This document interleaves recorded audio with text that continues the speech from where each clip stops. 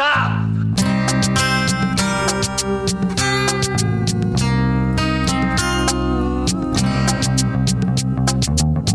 Sure you want the rest of it?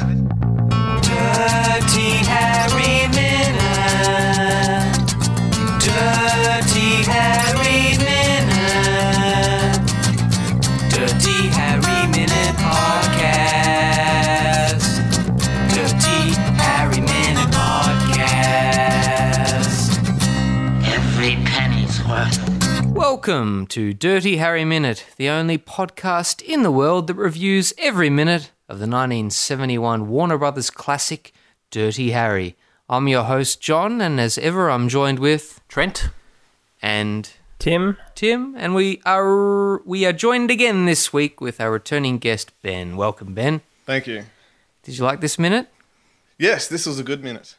Good place to start. Yep. Well, it starts with Harry being talked down to. He's very small at the start of the frame. Yeah. He's deliberately missed a good seat between the chief and the lieutenant and walked to stand out on his own. yeah, true. Well, it's a bit awkward sitting between two people when you're trying to talk to them. And we still have those partially identified artifacts on his desk. Yeah, we're in the same frame as we've ended on the same frame as what we ended on the previous minute. Very true. Must have been the same master shot or a similar one they've returned to. We can still see John Vernon's sideboards on display in front of his ear. And some more wood panelling that's pretty gorgeous. Wonder if they had difficulties with the lights in there reflecting. There's a little bit there near the main door on the left, but A lot of police jargon in this minute Yeah. and phrases. And when Harry assumes his seat, he's sort of panting, did you notice? He's sort of looking down as the mayor comes to him. I wonder if he was just waiting for things to begin. I'm here, so what, you know? I should be out there attending to a lot of procedural forensics and search patterns. And Yeah, he's got work to do. Yeah, they're wasting his time. Yeah. He's just He's said, sitting on his ass for Scorpio 45 is minutes. out there right now. yeah, it really looks like he's sort of panting when he's looking down. Not this shot, but the one before. I just noticed that. And I wonder if Harry feels a little bit guilty about his funny line before to the mayor, if he overstepped the mark. yeah, I don't know. I don't think he'd give a shit. Yeah, I didn't get that impression. Yeah, I think he'd be proud that he said it. He's got better things to do, Harry. Exactly. It's nice to know he said 12 men under him. So we think he's at the bottom of the food chain, but maybe he's got a lot of pencil pushing so-and-sos below him. Interesting how they let John Vernon stand in the scene. Obviously, it's indicating his power, seniority. He outranks them all, Yeah, doesn't yeah. He's got all these gold artifacts in front of him that he's presiding over. And of course, you get to see how Harry, in this minute, he's always interrupted by the lieutenant. And everyone in this movie, a lot of his superiors try to overtalk him. Because I suppose the lieutenant's trying to tell the mayor, don't worry, the public side of this, we've got, we need an announceable so you can tell the public everything's being attended to. We're looking out. Did you catch the reference to a computer? He said he's putting something through the computer. he? Pretty big back then. A computer. Well, it takes up the whole of the basement. Like what? I thought computers started in the 80s, didn't they? I mean, No, they had them in the 60s, but they were the whole room those ones. big things that counted or... Yeah. So literally the word bug originates from that period, isn't Yeah. it? Literally a cockroach has And got into one of the a valves. computer used to be a person. You'd Someone who computed. Yeah. Yeah. who would Actually, that was a job, yeah. Yeah, right, that was somebody's It's your job to now, be a Tim. computer. And that's probably what we'll go back to, like in the post-apocalypse. Yeah, true. We'll get the iPhone thing, like the iPad thing, and punch the glass out and just put it on somebody's face. And ask them questions. In a hole in the wall. This is what people did in the old days. Do you think Harry, Tim, is used to these types of guys? Obviously, we'll talk later. Maybe he has a big history with Bresler, maybe the chief as well. This is commonly happens. He's interrupted all the time. Well, I get the impression that he sort of doesn't do things the way that standard law enforcement practices would have him do. So he's sort of against the grain. and he probably gets caught up on it a bit. But he's all about justice, so this probably it's not the first time he's been. Do they like in the movies after this? Because I think I've only seen Magnum Force. Do they talk about his past more, or Yeah. is it still a mystery? You get to see where he lives on his own, eating that cheeseburger on his bed, and he's pretty lonely. And there's some But later in this movie. There's a backstory about his dead wife. yeah, but that was only like one line in the movie that they don't. Yeah, they don't sort of elaborate more in the future. I don't think they really go Yeah. that deep. into it. Yeah, I don't seem to recall any mention of military service or anything like that. Not in the There's no movies. flashbacks. That's for No. sure. Not the movies. It stands. Yeah, so I'm getting things confused with Death Wish when he's a Korean War vet. Oh, right, yeah. Ooh, which war is yours, This is- Kessler, or whatever he Yeah. said. This is what, instead of a sequel, they could make a prequel Yeah. with Scott Eastwood. Scott Eastwood. Yeah. Like how do you, John, see him stand out as opposed to other kind of vigilante characters that came about? Because he seems, I mean, he's a little bit more restrained than some of the other, like even like Charles Bronson in Death Wish. Obviously, his motivations differently, but for being called Dirty Harry, he's not really that dirty. Like, I mean, he's not. He's still a fairly conservative, between the lines kind of guy compared to where the sort of the genre, if you will, has gone. Yeah, true. I think the word dirty usually infers like planting evidence, doesn't Yeah, it? yeah, going that's to some real extreme. Or torture, perhaps. Haven't seen it yet, but maybe in future minutes. He's a cop that just lives, as Milius has said, for the hunt, you know.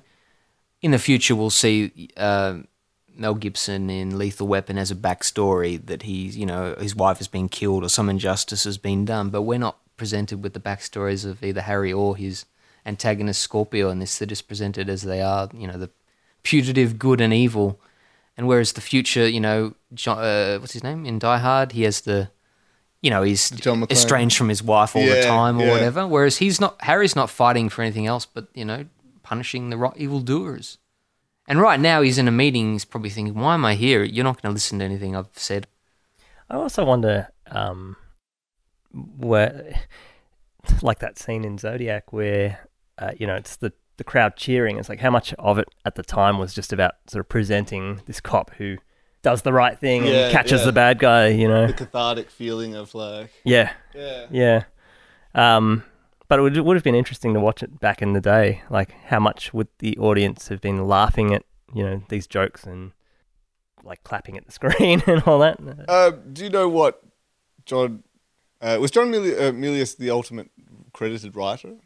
No, it's the Finkeys and then Dean Reisner polished the script when he came along when Clint Do you know said, what I his want Siegel to do it. was? Like, His contribution was was- it more taxi driver kind of. Yeah, we've got some delicious quotes that we'll share on the podcast later. He mentioned, I'm not a big fan of, I'm not very knowledgeable about Kurosawa and the Lone Gun Detectives. And are you familiar with them, Ben? He tried to model his early versions of the script on that. Something like was it Stray Dog? Mm. Um, And so in the Sinatra draft, he made Scorpio, I think, really over the top with, we'll talk about it later, a flamethrower on the bus with the kids and things like right, that. okay. I really don't think he did much on the script. I'm prepared to be debated in future minutes about that, Tim. I don't know. What's Milius's reputation do the these second days? one? People love him? Pretty well regarded. Yeah. I mean, he directed Big Wednesday. I mean, that's good enough for me. Oh, That's yeah. a brilliant So film. Gary Busey. Yeah, and Jan Michael Vincent. And didn't he write Conan? Yeah, Conan, that's right. Conan? Conan directed it, I Or think. directed? Yeah. What But is that viewed now as a bit of a campy fun? I don't know. Oh, right. Summer of 42, that was pretty well regarded. Okay. Oh, sorry, that's off topic. Off topic in this minute. I mean, why do you think they've invited Harry into this room? I mean, they don't really want to listen to him, or at least Bresler is a bit embarrassing, as I said, keeps interrupting him because he wants to give the mayor, the announceables as they call them, we want to tell you how this will look for the public, what we're doing. Whereas Harry's like, look, I know this, I'm right, I'm trying to solve who the killer is, identifying him, and they're just about making sure it doesn't happen again. I suppose, if it's how the law, is stopping him, especially at the end, he throws his badge away that he's done with this, that to have like his first interaction with these guys who he's supposed to be on the same team with is being chewed out and looked down on and having his time wasted. So these guys, to some degree, these guys are being painted as the bad guys as well. These are a problem for him. Well, they don't respect him anyway. Also, they get a bit of exposition out, telling you what they're doing, and they've just read that letter.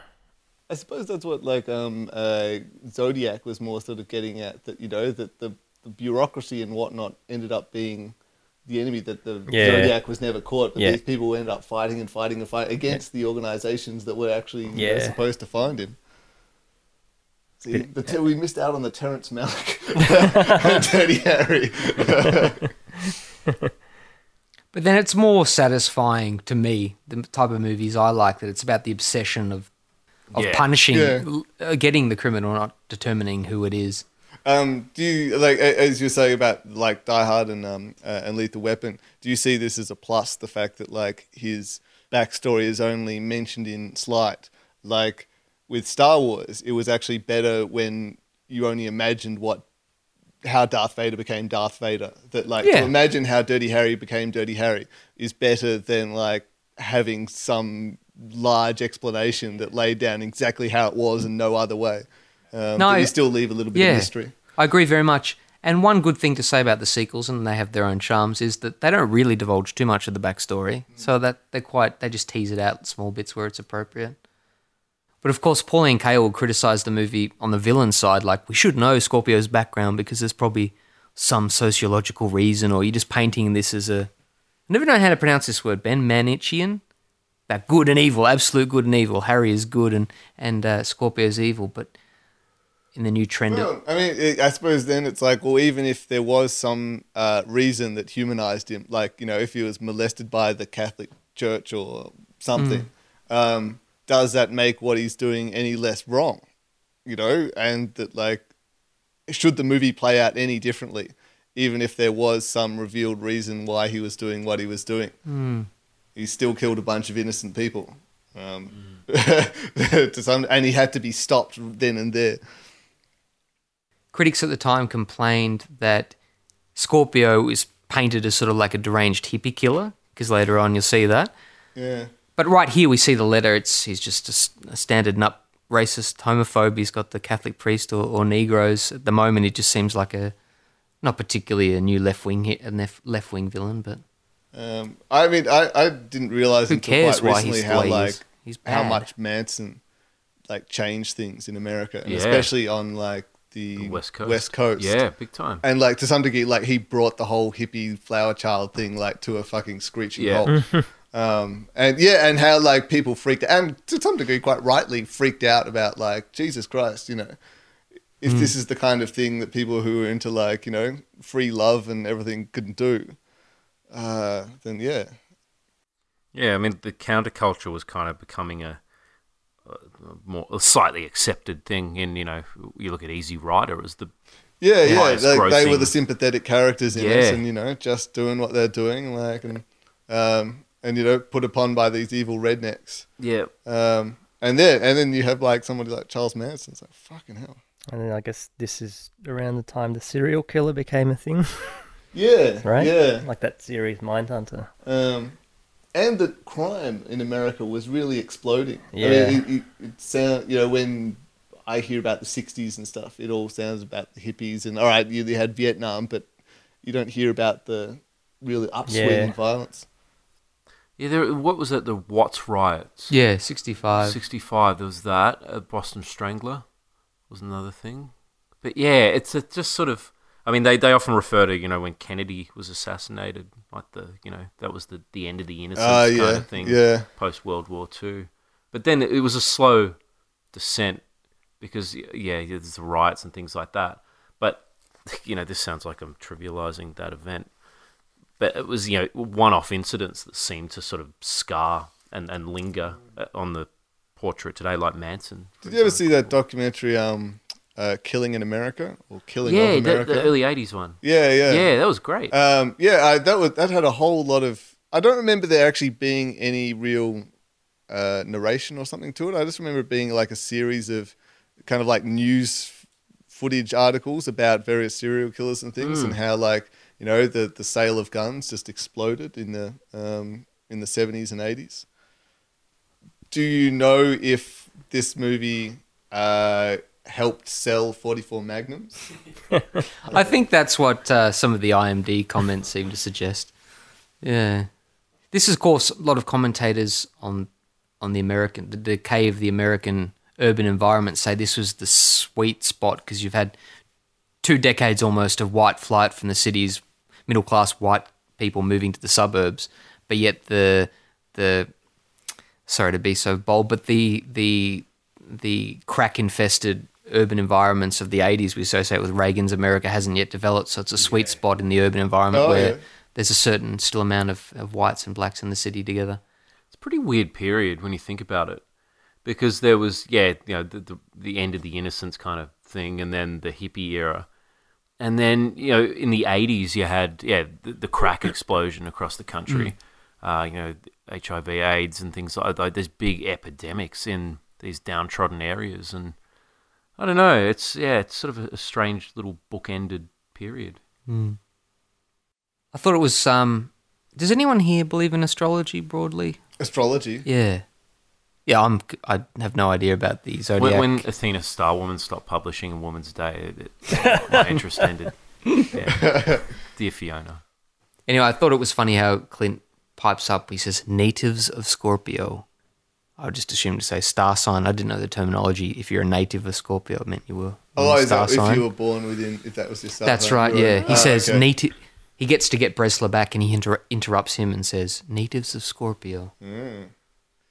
And, which, Tim, I thought I'd ask you, do you think, I think Scorpio's a really good name that sort of, obviously the zodiac links there that really lands. It's a pretty cool name. And I was just thinking, are there any other zodiac names that would sound cool for a killer? You've got Cancer, would have been a good one. That was the first one that sprung to my mind. And Sagittarius, of course, which I well, Googled, has the bow and arrow, so it's like a killer. There was the TV series called Aquarius, wasn't it? About a serial killer, that was I about think. Manson, though. Oh, was it? Yeah, it had David Duchovny in it. Yeah, right. All right. I couldn't. I watched the first episode and couldn't get into it. I think maybe because I'd read a book about Manson before that, and it was just. So I reluctantly did a little minor research, and apparently Scorpios are obsessed with death and manic behaviour. And then I thought, why am I researching this? It'd be really cliche, but the Gemini killer. He Gemini, would be like, he doesn't even know he's committing the crime. It's like Fight Club style. Jekyll and Hyde. Some of them are a bit girly, yeah. Aries, killer. The Pisces killer. Virgo. Yeah, Virgo killer. it's like, I'm sure somebody's tried them all. Like, The Libra killer. Off balance. Taurus. Well, there's not too much to add in this minute. Obviously, the mayor ends by just asking if anyone's mentioned the letter. I assume he just wants to keep this. It'd still be the case today, wouldn't it? I Keep think this we're right mid-conversation. always keep this private. This letter, yeah. Well, unless you have anything else to add, I think we'll move on to minute 9 next week. Anything to add? Not a Yeah, thing. good. Well, we'll catch you next time on Dirty Harry Minute. Minute.